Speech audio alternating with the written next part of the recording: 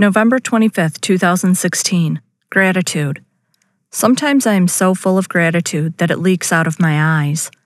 And what better day to be grateful than on Thanksgiving? I was standing in my kitchen, washing green beans, thinking about the people I've met in my life and how grateful I am for all of them, good and bad, the lessons I have learned from all of these interactions, no matter how big or small, that have shaped me into who I am right now. 13 years ago, on the day after Thanksgiving, I sat eating a pumpkin pie in bed with this guy. I didn't know then that his life and my life would become our life. And today there is one more in bed to share the pie and hog the whipped cream. Life is really good.